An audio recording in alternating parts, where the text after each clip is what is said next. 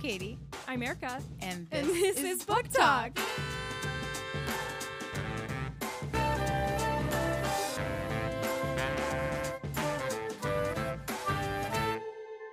Hi, Katie. Hi, Erica. Welcome to Book Talk. Book Talk is a weekly podcast book club. We are on the last section of Rachel Harrison's Cackle. So if you haven't read this book yet, go back, start on episode 1 because spoilers about the ending are hitting you in like 3 seconds. We start this section and Annie goes to get a drink after a rough day and finds out that all of her neighbors and friends are talking about her. This anger allows her to go home and get a little more comfortable with her powers, but she does still text Sam and invite him to see her because she has not gotten fully comfortable with her independence. She does have to tell Sophie and they get in a huge fight, but Annie leaves and sees Sam anyways. He comes over for what she hopes is a rekindling, but ends up being an extremely lackluster evening. She eventually, once Sam leaves, surrenders to the powers and goes back to Sophie, admitting that she was right, and they make up. We get a couple of flash forward moments, and we get to see Annie happily living in her new life. I can't believe that I was so wrong. I doubted Sophie this entire time, and I did not believe her, and turns out I'm the fool, and this is a story about the friends we make along the way towards becoming witches. And Sophie was actually in this for the right reasons. I loved it. I feel like you're probably in the 50% though, because I think it really could have gone either way. I always felt like Sophie was going to be Annie's friend and really had good intentions, but I also feel like that's how I move through life. And I think that it can be both good and bad to do that, which you have to kind of see things from the point of view that it might not be what you're expecting and it could be way worse. And so I think that both are valid, and I think the way Rachel writes purposely makes you feel like you could question it every step of the way. Definitely agree. I also was surprised a little bit that in this section, there doesn't seem to be like a bigger evil power. That doesn't seem to be like a mastermind behind where Annie gets this magical abilities from. She's just able to do it. Yeah, which is kind of crazy. I don't know a lot about witches or the theory of witches. So, like, are they, when people write about them, traditionally, are they controlled by the devil? Is that a thing? Is that like part of the story of witches, or is that just, we don't know? I think that's part of the fear of witches is that they're aligned with darker powers. Yeah. But I mean, I don't really know. I don't know that much about the history of witchcraft other than like the Salem witch trials, which was just like moral panic essentially. And that maybe modern day witchcraft is more like ritual based and connecting with the earth, but I really don't know. We need somebody to educate us. Yeah, let us know. I think that yes, like humans normally, witches are also flawed. So if you can be, I think this is what makes you kind of go back and forth. She can be controlling, she can be annoying, she can do all of these things, but I think she really does love Annie. Um, and their Sophie's life in her house and just like how grounded and centered and happy she is. I'm like, okay, maybe I should be a witch. This sounds great. Anyways, what did you think of their huge blowout fight when she tells her that she's going to see Sam again? It definitely is the result of these simmering tensions. So I've recently started listening to Brene Brown's podcast Oh, love her. and Glennon Doyle's podcast, which they're both lovely. Mm-hmm. I can't remember, I think it might have been Brene on Glennon Doyle's podcast who was talking about clear communication and how clarity is compassionate. So to like clearly say that made me uncomfortable, or I don't know how to feel about that, or I feel that you are resisting my and Sam's relationship, but you need to let me figure that out, could have prevented this type of blowout. But like I'm hugely like conflict averse, so I'm sure I'm much more like Annie, where you just keep pushing it to the side and you're like, it's fine, everything's fine, until you finally are like, I've been holding on to this for so long and now I'm gonna vomit at you and you're gonna vomit at me and we'll just get it over with. I was glad that they had that final talk so that you could see how hurt Sophie was with the way Annie viewed her, which is sort of how I was viewing her, which is like, why do I scare you? What is so wrong with me Mhm. that you see me like this evil witch person who you don't trust? Yeah, I was just so proud of Annie in that moment for like actually asking actually like throwing some stuff back at Sophie. And not that Annie was fully pleasant. I think she said some things she probably regrets, like calling her a witch outright. But I think that it was the first time that Annie finally got mad enough to say something. And I think people who are conflict averse, I'm not really conflict averse, but I feel like I talk to people who are a lot. And I'm always like, I can't wait for you to get mad. I can't wait for this to make you angry enough that you do something about it, mad enough that you stand up for yourself. And like, I think finally Annie did that, and I was just proud of her for finally getting somewhere with Sophie because that was always going to be a cloud over their friendship if they didn't get on the same page and then move through it. And now that they've moved through it, they're fine. They're going to be fine. But they had to kind of have that, I think, big climactic point where they said what they really thought and then kind of confronted that together. It's really hard for women to access anger. At least for me, I feel like as soon as I start to approach getting angry, I almost immediately switch into being embarrassed about being angry, feeling like my anger is going to harm somebody else. And so I'm already upset that I made somebody else upset or that I could make somebody else upset.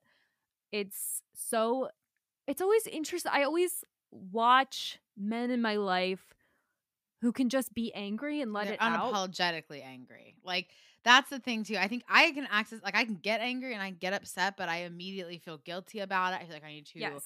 like, even this week at work, I said something that was, like, sassier than I meant, but I was upset in the moment, and I think that what I said was valid. But I feel like, was it out of a space of anger? Yes. Immediately, I was like, "Okay, feel like I need to talk about this. I need to apologize. What am I gonna do? Like, how am I gonna make this okay? What if that person feels bad about it? They think about it." Like, and if this had been reversed and it had been, as it has been multiple times, like a man saying that, like they just move on. They're unapologetically angry. They unapologetically feel their emotions, which is so interesting. Then I feel like it is so much worse because Annie, like, she's the same way, and then she lets it all build up to the point where it is not within her control anymore. She's just mad. And it's not within Sophie's either. They're both like, I also loved this part. They're both like knocking things over and starting these huge fires. And they're just like, their anger and also their powers, like at the same time, are like a little out of their control because they're so emotional. I think that fight represents also a turning point for Annie in finding her voice, not just in anger, but also just speaking what she wants and speaking how she's feeling and embracing that. So I like that part. Sophie maybe realized too, like, you have to let people kind of make their own mistakes. Like, Annie is adamantly defending a decision that we all know is the wrong one. Like, we're watching her make it. And we're like, this isn't it, girl. Do not go back to him. But she's adamantly defending it and she has to do it herself. She has to go there feeling like she's found her voice. But that helped her deal with Sam. She found her voice in that fight with Sophie and then she was able to be like, this isn't what I want. You don't appreciate me. You are not what I want. You're not enough for me. Also, he was, ugh, I hated him once we got to know him. I like their banter, but I agree he's not a great boyfriend. I loved this scene where she's slowly realizing, like, what was I so obsessed with this guy over? Mhm. And it just reminds me of this way that we have revisionist history or rose colored glasses when we think about the past, where it's like, oh, I just miss them because they were so great and this was so fun. And then the times were so good and everything was so easy. And it's like, were they really, or were you just imagining that? Or you just projecting some feeling of lack onto your nostalgia or Mhm. something. Like, it's just so, I feel like I do this with memories, I do this with food, I do this with places. I'm like, oh, well, that was the best meal I'd ever had. And then you go back and have the exact same meal again. And you're like, oh, it's just like, it's just okay. Unless it's the pearl smoked salmon. Okay. Yes. I think everything when you are able to get some emotional distance from whatever it is, good or bad, you I don't know, you're like less attached and you can see it in a better light, I feel like. So even if you have this kind of tumultuous relationship, you immediately, at least for me, like I block out things that were really, really really, really bad. And you kind of just focus on who you were in that moment. But if you like Annie does, she goes back to Sam and she's like, okay, this really is not all I hyped it to be in my head. But sometimes I feel like you do have to go back and prove it to yourself, she's learning to trust herself, and that's like a big part of it. And she has changed Right. at this point. She now was not the same person that she was. And so she's realizing like, oh, that made a former version of me happy, but Mm-hmm. I've changed and I now deserve and want something better. I love that for her. I know. I love that for her too. I was surprised at the overall ending because it was in the horror section, which we get into a little bit more detail about that in our next section of this pod with Rachel. But I think it was, like I said, a little bit unexpected for both of us. What did you think overall of the book, and what is your rating? Do we do this out of 5? I always forget. Yes, and you can't be like the 4.372 like you usually do. 0.5 Oh. only. I think I would give this book a 4 out of 5, which is higher than what I thought it would be in the first half. So the first 2 sections of this book, I was not really that into it. I wasn't really rooting for Annie, and I didn't get as motivated by the plot as I was expecting. I think the second half of the book is much more interesting when she starts getting these powers. She goes on this awkward date. Things start to like careen out of control with all these what the scenes that I do think borderline on horror, which I did think were really well done and interesting. And the ending was not what I expected, but it was sweet. And I like that. I like the overall message. So that's my overall thoughts. Yeah, it was a good book. Easy to read, approachable, all those things. It is easy to read and approachable. I agree. I agree with that. I think that I would give it a 4 out of 5 too. I think she does a really good job of setting the scene. I think the overall message of female friendship and the journey Annie goes on, eventually finding herself in this friendship and their weekends together too. Like I do think it was it was like good vibes. It was happy. For the parts that weren't like terrifying. And I think it was like a well-balanced book. Like a good cocktail. Well, after the break, we will be joined by Rachel Harrison, the author of Cackle, to talk even more about the themes from this book and what we liked and some of our unanswered questions. Also, remember to pick up your copy of The Perfect Ruin by Shanora Williams. That's our next book club book. So we're going to read that one over 4 sections alongside you. This is, I think, a little bit more, probably gonna have a little bit more fear, scary thrill to it than Cackle did. But also still set in a beautiful scene, which I think is a genre that I'm really enjoying lately. These like beautiful, comforting, or just glamorous scenes that have these like really dark other sides to them. So this one is set in Miami, and we can't wait to get into it with you. Okay, so The Perfect Ruin is our next book. We are going to start reading The Perfect Ruin on the 23rd of January. So the first episode will come out on January 30th.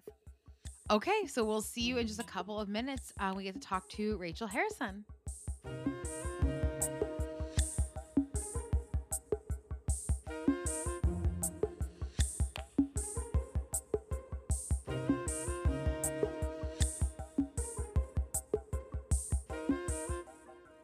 My name is Rachel Harrison, and I'm the author of The Return and Cackle.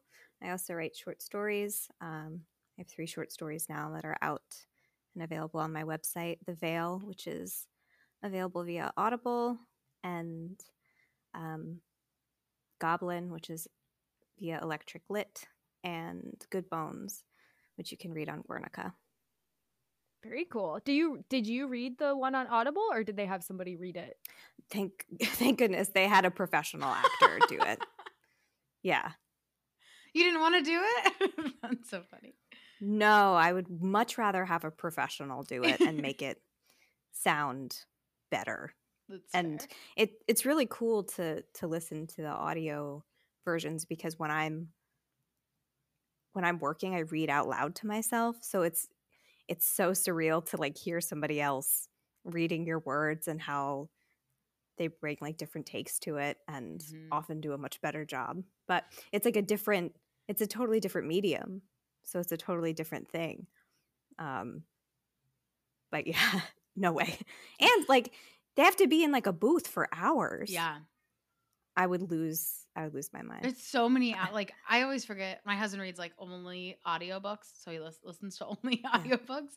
And sometimes he'll be like, "Oh yeah, this is a short one. It's only 8 hours." I'm like, "Somebody had to record that and probably not all on the first try." So it's like just hours of talking. And I don't know about anybody else, but I get really nervous when I'm supposed to read. Like in high school, we would do this thing called popcorn reading, where they would have some person read a section and then the teacher would call on somebody else. And it was to make sure you were paying attention. But I would just be sitting there, like sweating, being like, please, when are they going to call on me? When are they going to call on me? Same. I'd be like, "I'll go first so that I don't have to sit back and relax after this for a minute." And then I get so nervous, I like start to read and I'm just like, and I can't do it. I like forget how. And look, you grew up to be an author. It's great. Yeah, I'm much more comfortable writing the words than reading them out loud in front of an audience. To myself in the comforts of my own home, sure, I'll talk to myself. But as soon as you put like people in front of me, forget Like, it. no. Like I float out of my body. So funny. Oh, I'm starting. Okay. Yeah, do All you right. wanna go I have ahead the and first start? question. Okay. Now I'm conscious of like, oh, I'm actually also speaking into a microphone right now. Okay, so Cackle, which we just finished, approaches witchcraft and witches from a more positive perspective, similar to Harry Potter, those types of books. But Cackle is distinctly pro-women and feminist almost in the way that Annie is discovering herself as she's discovering her power. I would love to start the discussion by talking about witches in general as a theme of this book. How did you pick witches? How did you settle on that theme? And what appeals to you about having a witch as your main character or two witches? When I started, brainstorming for my second book, I didn't immediately think of witch. It was around my 30th birthday, and so I was thinking a lot about how society treats women as they get older and kind of how a lot of narratives put women into two boxes, either like you're the young ingenue or you're the like old crone who lives in the woods and is alone and evil. And I started to wonder why, like how that narrative came about, like how the classic fairy tale witch came about and why these independent women were considered villains and why a self-sufficient woman was considered something bad. And so that's kind of how I started to think about Cackle and witches not in kind of wanting to explore the witch trope in a different way, but also tell the story about somebody who's just trying to find themselves, which I think everyone can relate to. And it was a book I would want to read, and I kind of write for myself because as a writer, you have to read your work a lot.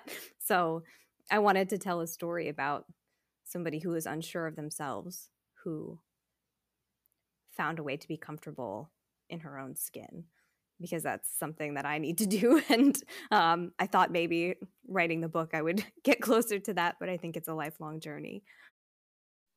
And Sophie, well, it doesn't seem like Sophie accepts the label of a witch, but then she has that scene where they're arguing and she embodies the archetype of a witch and says, like, is this really how you see me? Which is interesting that you relate that to sort of older women. And it's like, what are you even looking at? That's not who I am. What's this caricature that you've put me into? Makes a lot of sense. It's funny because it's a witch book, but I was very intentional about the fact that the word witch is only used in the book once. And Annie calls Sophie a witch as like an insult. And that was important to me because a lot of the book is Annie exploring her own fears. And I think as much as she aspires to be like Sophie, there's still fear of that archetype and how other people are going to see her if she goes down this path.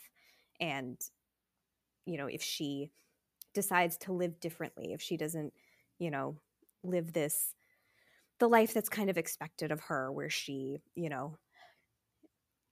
gets married and settles down and fulfills this very specific role. If she strays from that, she's worried what other people will think of her. And because she sees that other people are judgmental of Sophie. So it was important to me to have Annie kind of use that as an insult towards Sophie, and Sophie be like, oh yeah, this is what you think of me, and kind of give Annie a little bit of perspective, moving into the climax of the book, I guess. I loved Sophie. So throughout this book, we were definitely split about Sophie's motivations, though, whether she was actually in all this to help Annie. In the end, it seemed that she really did cherish Annie's friendship, and she saw something special in her, which I did always feel like Sophie had some good intentions, but also that it could go either way. So how did you settle on this ending, and do you ultimately trust that Sophie does truly have Annie's best interests in mind? Yes, I do. It was intentional that Sophie was going to be, that it wasn't going to be cut and dry. I think the root of tension in this book is whether or not we can trust Sophie. And it's because I was playing with that witch trope of, the assumption that witches are evil. And, is Sophie just sweetening up Annie to cook and eat her, which is like the classic fairy tale. You can't trust the witch. But there's no reason to not trust Sophie other than the fact that she's powerful and self-sufficient. She's not flawless. She can be a little bit possessive. Annie definitely has to learn to set some boundaries with Sophie. But I didn't want Sophie to be so perfect. Like, I want all of my characters to feel like real people, even though Sophie's a fantastical witch. I still wanted her to feel real and have flaws. But just because she's flawed doesn't mean that she's inherently wicked. So it was definitely my intention going in to play with that trope and to tease out, like, is Sophie evil? And then in the end be like, no, no, she's not. She's like, of course she's not. All she's ever been is like lovely and welcoming to Annie, and maybe a little too much, but I wanted it to at its core be kind of a hopeful story. And I like to explore female friendship in my work, so it was important to have a solid female friendship, almost like mentorship in there, because I don't think that's seen a lot in fiction. Yeah, we were just talking about a book that we read recently that I won't say what it was, but it didn't pass the Bechdel test. And I'm just like, come on, like, to never have two female characters speak to each other or to only have them talk about a man, just like is not realistic. But at the same time, my perspective was always very negative about Sophie because I was always waiting for the twist to come. Like, oh my God, my theory was that she's recruiting Annie into this like witches MLM where like she gets something witches out MLM of it. is the word she used. I died. I was like, wait, what? I love that. LuLaRoe for witches. Yeah. Seriously. But there is there's so much there with female friendship, and we don't talk enough about like how do you establish this types of relationships? How do you express your feelings? How do you express the commitments that you have to each other? How do you explain the love that you have for each other? We just don't have the same paradigm to follow that we do for romantic relationships. So a lot of it does kind of, you feel uncomfortable, like, oh, you love me, I love you, do we hug? Like, I don't know, where do you kind of put those boundaries for your friendships? So I like that as a theme. My first book, The Return, there's a lot of that in The Return. The Return is very much about complex female friendships. I love to write about relationships, and the most fascinating relationships I have are the ones with my friends and the other women in my life. And when I was in high school, I befriended like a bunch of cool older girls, and that was like a really important experience in my life because I wasn't confident and I didn't really know who I was. And I didn't feel cool. And then I started hanging out with them, and they really like took me under their wing, and I got to learn a lot about myself through those relationships. And as I was turning 30, I kind of wished I had those cool older friends still to kind of guide me into the next era of my life. And so a little bit of this relationship in Cackle was born out of that wishful thinking. I feel like it's so sweet that her and Sophie's relationship, but I feel like the whole time we were both questioning it, right? Like, is she being too nice? I think in one podcast I was like, I don't have any friends who would come over and do my dishes. And then I immediately was like, maybe that's on me. Like, maybe that's my fault. Maybe I should have friends who will come do my dishes. But it is like she takes care of Annie, and sometimes she is like possessive and a little bit controlling. But I'm glad that in the end, this like cozy friendship she created where they're like cooking together and spending weekends together and they like cherish each other was true, and Sophie and like was something Annie can like rely on. So I'm glad that I was happy that ended up being, you know, what was real about it. Yeah, as you were talking, I was thinking, I wonder if like this were a romance novel. We thought about that too. And and the Sophie character was like a burly man, like a handsome stranger, like a Beauty and the Beast situation. If you would trust him more or less. I don't know. I'm just using. No, I think it is interesting because I feel like I did question, because it wasn't a romantic relationship, you know, there aren't these like clear, I don't know what Sophie wants. Does she just want to be my friend? Is this what female friendship looks like for this type of like mentorship friendship? I feel like there is more. I feel like if it was a man in this book, I would be more confident in being like, I know what this person wants, good or bad. I feel like I would be able to decide. And because it's this female friendship, it's much, much more of a gray area because we don't talk that intentionally about our friendships like we do our relationships. Yep. So interesting. It's also, I like how Annie learns how she deserves to be treated through Sophie, because then when Sam comes back, she's like, what, did you pick that up on your way over here? Like, you didn't make me handmade jam, or like, you know, like how much thought did you really put into it? But we do learn that from our female friendships. Like, what does it really mean to be thoughtful and to be taken care of and to be seen? And then you can apply that into your romantic relationships. Yeah, definitely. And so Sophie is like nothing like me because she's way cooler.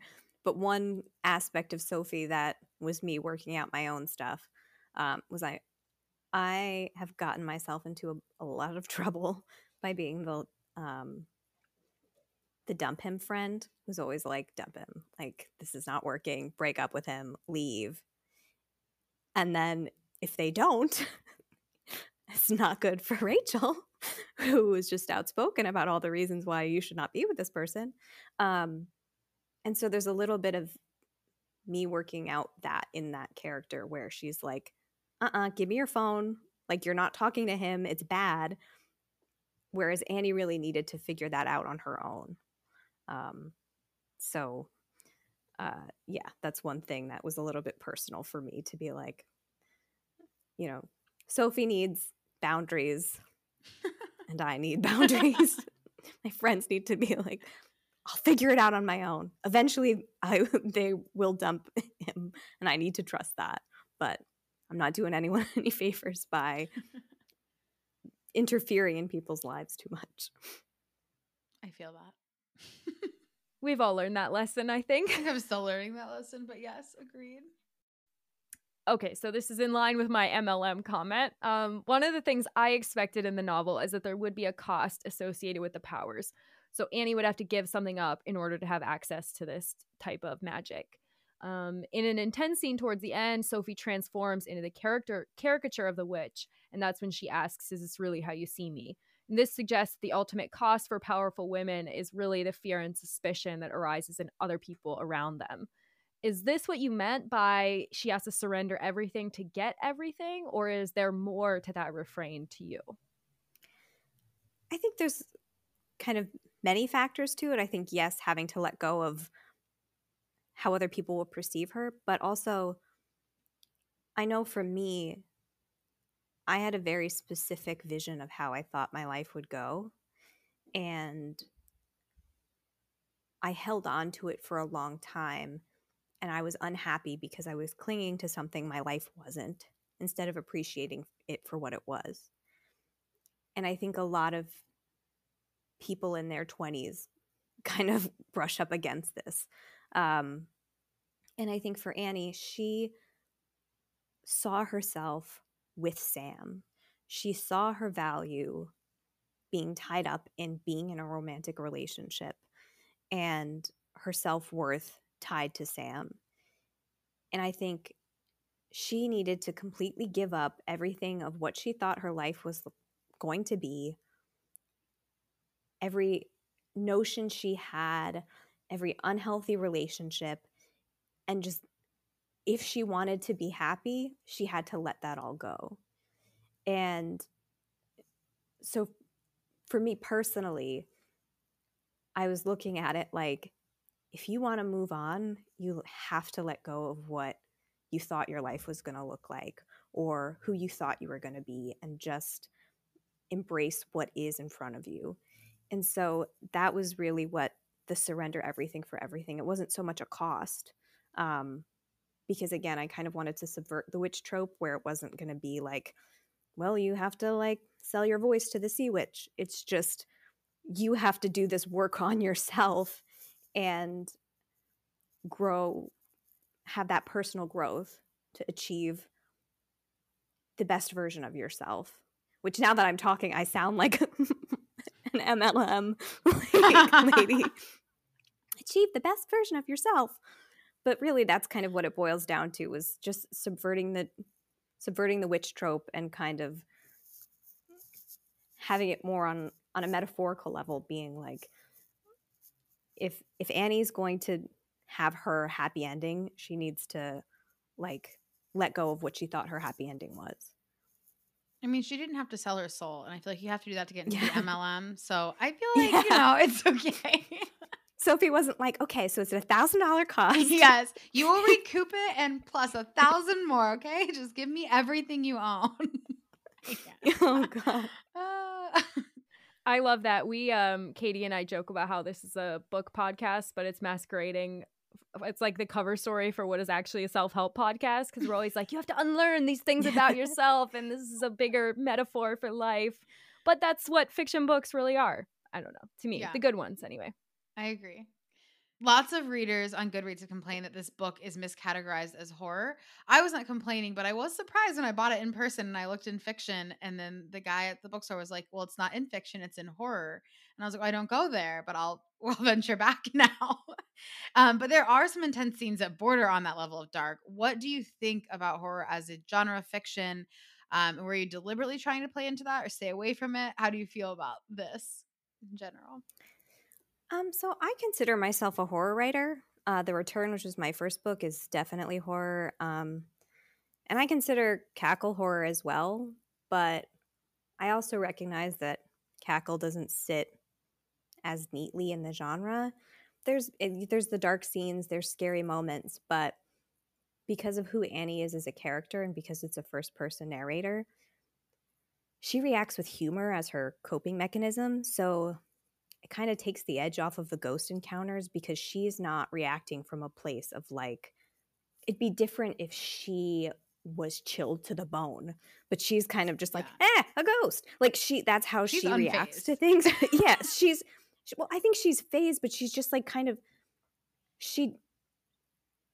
this is like a personal thing for me too, and I know a lot of people like this. When they don't know how to react to something, they default to humor. And I think that's something that she does, and it's like a defense mechanism where she's very self-deprecating, and everything happening she doesn't know how to react to, and she's kind of like, I consider her like a millennial Kathy comic, where she's just like, act like I don't know what's happening. So I can get why people might say that, but I also think, horror is so subjective, and what scares someone is so personal, that it's hard to, is what makes a horror book. Is it because it scares you? But if it scares you, it might not scare someone else. So I do think it's horror, and I love the horror genre, and I'm grateful to continue to get to play in the genre. And I think there's room for all kinds of horror books, from the ones that like haunt your dreams to the ones that make you laugh and give you hope. I think it's a broad genre, and yeah, I love it. And I do consider myself a horror writer. And I think it's hard with genres because how you categorize a book can shape what someone expects to get out of it. I know for The Return, it's a lot of people, it was kind of marked as a thriller, and there's a missing girl, but it's actually like a supernatural horror book. So if you were going into it expecting like a Gone Girl, it's going to be a different experience than what you thought. So it's tricky because I understand the need for genres and categories, but I kind of write in the space between them. So I just kind of have to accept that I'm always going to be, I'm not going to be sit squarely in one place or the other. And it might be tricky for readers to understand what they're getting themselves into. Well, now that you've said it's impossible to define, how would you define like what categorizes a horror book? This would be the first book that we've read on the podcast that would be a horror book. So like what constitutes a horror book and why do you love the horror genre? I think dark elements, and I just think an exploration through darkness, like telling a story through the lens of darkness. I think for me, that's kind of how I define it, but somebody else might define it, as like a slasher, lots of blood and gore. So I think it's personal to everybody, and it's hard because you could say like, well, it's scary, but again, what's scary is so personal. But so I don't really have I wish I had the answer to like what it was. To me, I'm exploring stories with using these dark themes and these dark settings. And in The Return, it's supernatural and scary, and in Cackle, it's I'm going through witches, but it's not. It's lighter in tone, but the witches, like, there's still danger and there's still supernatural. So yeah, I know where this is going, and this is going to be me rambling. I don't have a great answer. I feel like that was a good answer, though. I think it could be either. It makes me feel like I could read more books in the horror genre, and maybe I don't know what I'm expecting, and that is my gosh, maybe that's good. Yes, I mean, I think. Well, I often describe my relationship with horror as like a rom-com, where when I was younger, I was really fascinated by it, but I'm scared very easily. So I thought I didn't like it, but I would like always like look at horror books in the library and things like that. And I didn't like, it was like my childhood friend that I didn't realize I was in love with until I was older. And then I was like, we're meant to be together. Like, actually, I love you. I think horror can be intimidating because, if you have something in that genre that scared you, you don't want to like, or had an unpleasant experience with, well, I was traumatized by Pennywise as a kid. You might not want to be eager to dive back into horror, but there's a lot of really exciting things happening in horror right now.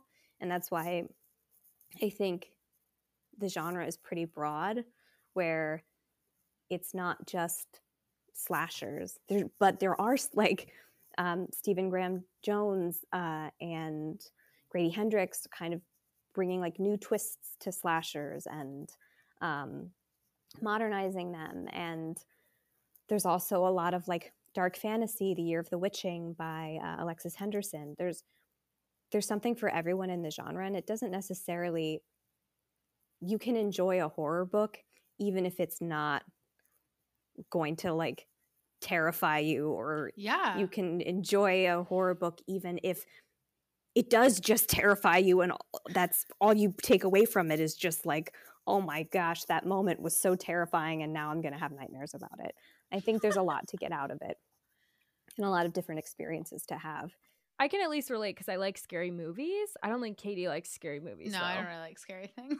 Yeah. But I will say what's funny about this conversation is I feel like I do like thrillers. I grew up reading a lot of like my dad's books, so a lot of like John Grisham, or which is, I don't know, it's like a law book. I'm just thinking of another one, Lee Brown maybe. I feel like there were some like murder mystery ones in here. James Patterson. I don't know, like these authors who wrote these books that had like at least a lot of like murder and things in them. So I like a thriller and I like some of these parts. I feel like books we've read, at least maybe not on the pod, but separately, could definitely be categorized in the what you just said horror was. So I'm like, maybe I have read them. Sometimes, again, like what somebody can read a book and be like, this was terrifying. It's the scariest book I've ever read. And somebody will be like, that didn't scare me. So there's some variety in what you're going to get. If you like see a book getting a lot of buzz and it sounds interesting to you and it's in the horror genre, I mean, there's a lot of like what we would consider dark books, or like books that have darker material in them that are like marketed as just like women's fiction. Like we just read Verity by Colleen Hoover, and like that is some of the scenes in that book are so dark that they aren't what I would say like boo scares or like what is happening scares, but that's like those are images that like get stuck in your head and can like really kind of mess with you. So it's also funny how some stuff gets put in a bucket. And that's what I'm saying. I feel like I've read horror books, but they're not in the horror genre, that are creepier than it's interesting. Like, yes, I feel like Verity had some really creepy scenes, and I can't remember the name. It's like Two Girls Down. Both of them were in fiction. Both of them I feel like were creepier than Cackle. So I'm like, or at least to me, it's scarier or creepier. So it's very interesting. I saw on your website that there is a book forthcoming or in progress called Such Sharp Teeth. Can you tell us anything about that? And am I correct in assuming that this is maybe about vampires? Close. It's a werewolf book. It's a lady werewolf book. It comes out October 4th. It's available for pre-order now. The description is up on the Penguin Random House website. It's a lady werewolf book coming out in time for spooky season. That'll be our spooky season read. I love that.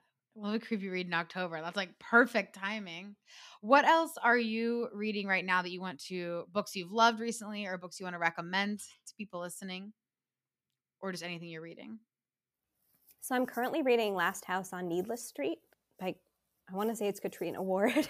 I'm probably pronouncing her name wrong. And that got a lot of buzz in the horror community, and it's fantastic. It's really, really good. Very different, and I'm really enjoying it, and I definitely recommend it. And it's not too scary. Yay! Thank you. Okay, well, that is all of our questions. So thank you so much for joining us, and we look forward to reading Such Sharp Teeth. Yes, it was so nice to meet you. Thanks for having me.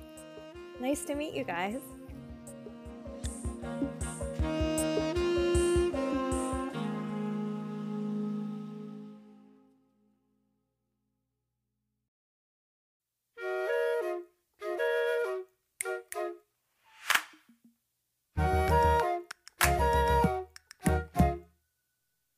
Talk. I feel like I was dreading Talk today because I didn't finish any books yet, and you have finished 3 other books besides Cackle. So I'm really feeling stressed. I'm so sorry. I know. I'm so feeling like, what is your goal? 150? Like, I am just like, there's no way I can keep up with her. I was also doing my monthly deep cleaning, and I was like, woo, well, then next, in February, I'll do this and this. And I was like, wait, it's the 9th. It is so early in January. Right. But to be fair, I had started 2 of these books in December, and the 3rd book was really just, I couldn't put it down. Was it good? Yeah, okay, so let me do this in order. Because I think I started talking about these books on last week's episode. You did, the Odessa whatever books, right? Yes. Mm-hmm. So I finished Ottessa Moshfegh's Death in Her Hands, which is about this elderly woman who finds a note describing a dead body and some kind of interesting riddle, and she sort of just spirals out from there. I appreciate what the book was trying to do. Like, I understand it from an intellectual place, but I don't think I liked it. It's not a fun one to read. It's this woman who's genuinely spiraling and completely isolated, and it is not fun to be in that headspace. Yeah, I think that's what you were saying last week. It's just like, and I compared it to Milk Fed, where I don't want to be inside your head. I appreciate this perspective, but I don't want it. Thank you so much. But it doesn't, I mean, Milk Fed at least had like a lot of plot going on. There were other characters. Like this woman is pretty much completely isolated and like going insane. And so the interactions that she has with other people are very strange, and you just don't trust that she's even telling you the truth about what they said or what happened, because she's losing it, and it just gets worse and worse for her. So it's very insular, which again, I appreciate that as a position for a novel to take. Like, let's explore what happens when you're isolated and alone and something unexplainable like disrupts your routine. But it's hard to read, and I don't think it's for everybody. That's fair. Okay, the second book that I finished was Alice, which is this collection of letters about a sex worker in like the gold rush time. I liked it. I thought it was sweet. It was heartbreaking, and it's like loosely based on reality, or it is real. We don't really know. So that part was interesting. I think it's a nice like mix of history and editorializing. Interesting. Okay, so now the third book that I haven't talked about yet was We Were Never Here by Andrea Bartz. I've never read anything by Andrea Bartz, but this was essentially about two friends who are on vacation and something happens that leads to them killing a man in self-defense. They sort of get away with it, but then they're on vacation like a year later and it happens again. What? And that's like the setup. Like, you know that's like on the back of the book. Like, that's sort of and it happens very quickly, like the fourth chapter. And then from there, it's just like, oh my God, what is going to happen? The tension is just like building and building and building and building. And there's a lot of times where you think, oh, this is when it's going to come to a head. Like the two friends go to a lake house and are secluded with each other at one point, and you're like, okay, here we go. But she keeps like pulling it back. So I literally couldn't put it down. Like 15 pages from the end, new things are happening in the plot, and I was just like, are you fucking kidding me? How is she doing this? And was it good? Did you feel like the ending was good? The ending was conclusive. Okay. I didn't like the ending. Okay. So I will not say anything else because I'm going to bring you this book to read yourself, and then we can talk about it, because I also don't want to spoil it. Okay. But the end, it definitely says exactly what happens and wraps it all up. Oh, I love that. Yeah. But it was definitely a page turner if you're in a book slump. I literally couldn't put it down. Okay, I'm excited to read it. Can't wait. I don't think I'll read the first two, but I'm excited. Maybe Alice's. Number 3. Alice, yeah. But I'll read number 3. I'm like 85%. I just looked at my Kindle right before this. I do like that it tells you what percent you're done. So I'm like 85% done with The Power. Loving it. I'm like telling everybody about it. I am reading Carnegie's Maid, which is a historical fiction book by Marie Benedict, which I've read some of her books before. So this is set in the 1860s at the dawn of the Carnegie Empire. This Irish immigrant comes to America and basically lies her way into a job. And then in Andrew Carnegie's house. And so she eventually falls in love with him. And then it's basically the story of this woman who, as Goodreads says, may have spurred Andrew Carnegie's transformation from ruthless industrialist into the world's first true philanthropist. So a lot of her books are like based loosely on historical fiction. So it's really interesting so far. I really love this main character. She is like, she just kind of like lies, and she's like, well, I'll either figure it out or I won't. And she just like gets herself in these situations. But yeah, it's really good so far, and it's like always interesting to read about like ultra wealthy like royal people, I feel like. So I'm enjoying that as my before bed book. I do that every week. I don't understand. And then I'm also like 10% into Under the Whispering Door. So I feel like by next week, hopefully I'll be able to update y'all with finishing 3 books. And then like 20% done with 2 of them and 80 with another, right? So we should be good. And then, well, we're not even recording. So you got like 2 weeks to, hell yeah. Yeah, also, to catch up. I wanted to ask you too, did you read Green Lights? By Matthew McConaughey? Yeah. Yeah, I did. Jason read it and loved it, and then his brother also read it and loved it, and I feel like they have like opposite political leanings and both like got something out of this book. And then I remember you like read it and did not hate it either, and I was like, this is so interesting. These are people who are like very, very different liked this book. So now I want to read it, and Jason and Trent want to be on the pod. I was like, okay, I will bring that to consultation. We'll have to see. I don't think there's like a lot of deep themes to that book, because it's sort of like Matthew McConaughey is just like, whatever. He's just like a good time. He's just here to have a good time. I'm gonna read it. He's like, you got to read it like with his voice playing in your head as you read it. Well, Jason did the audiobook and he narrates it.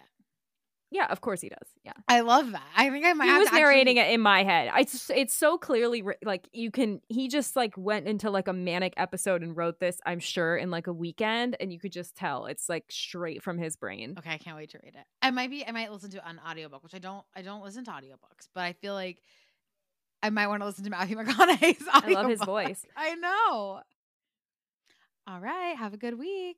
Talk to you in a couple minutes. 2 weeks. Oh, okay. Well. Bye. Talk to you soon.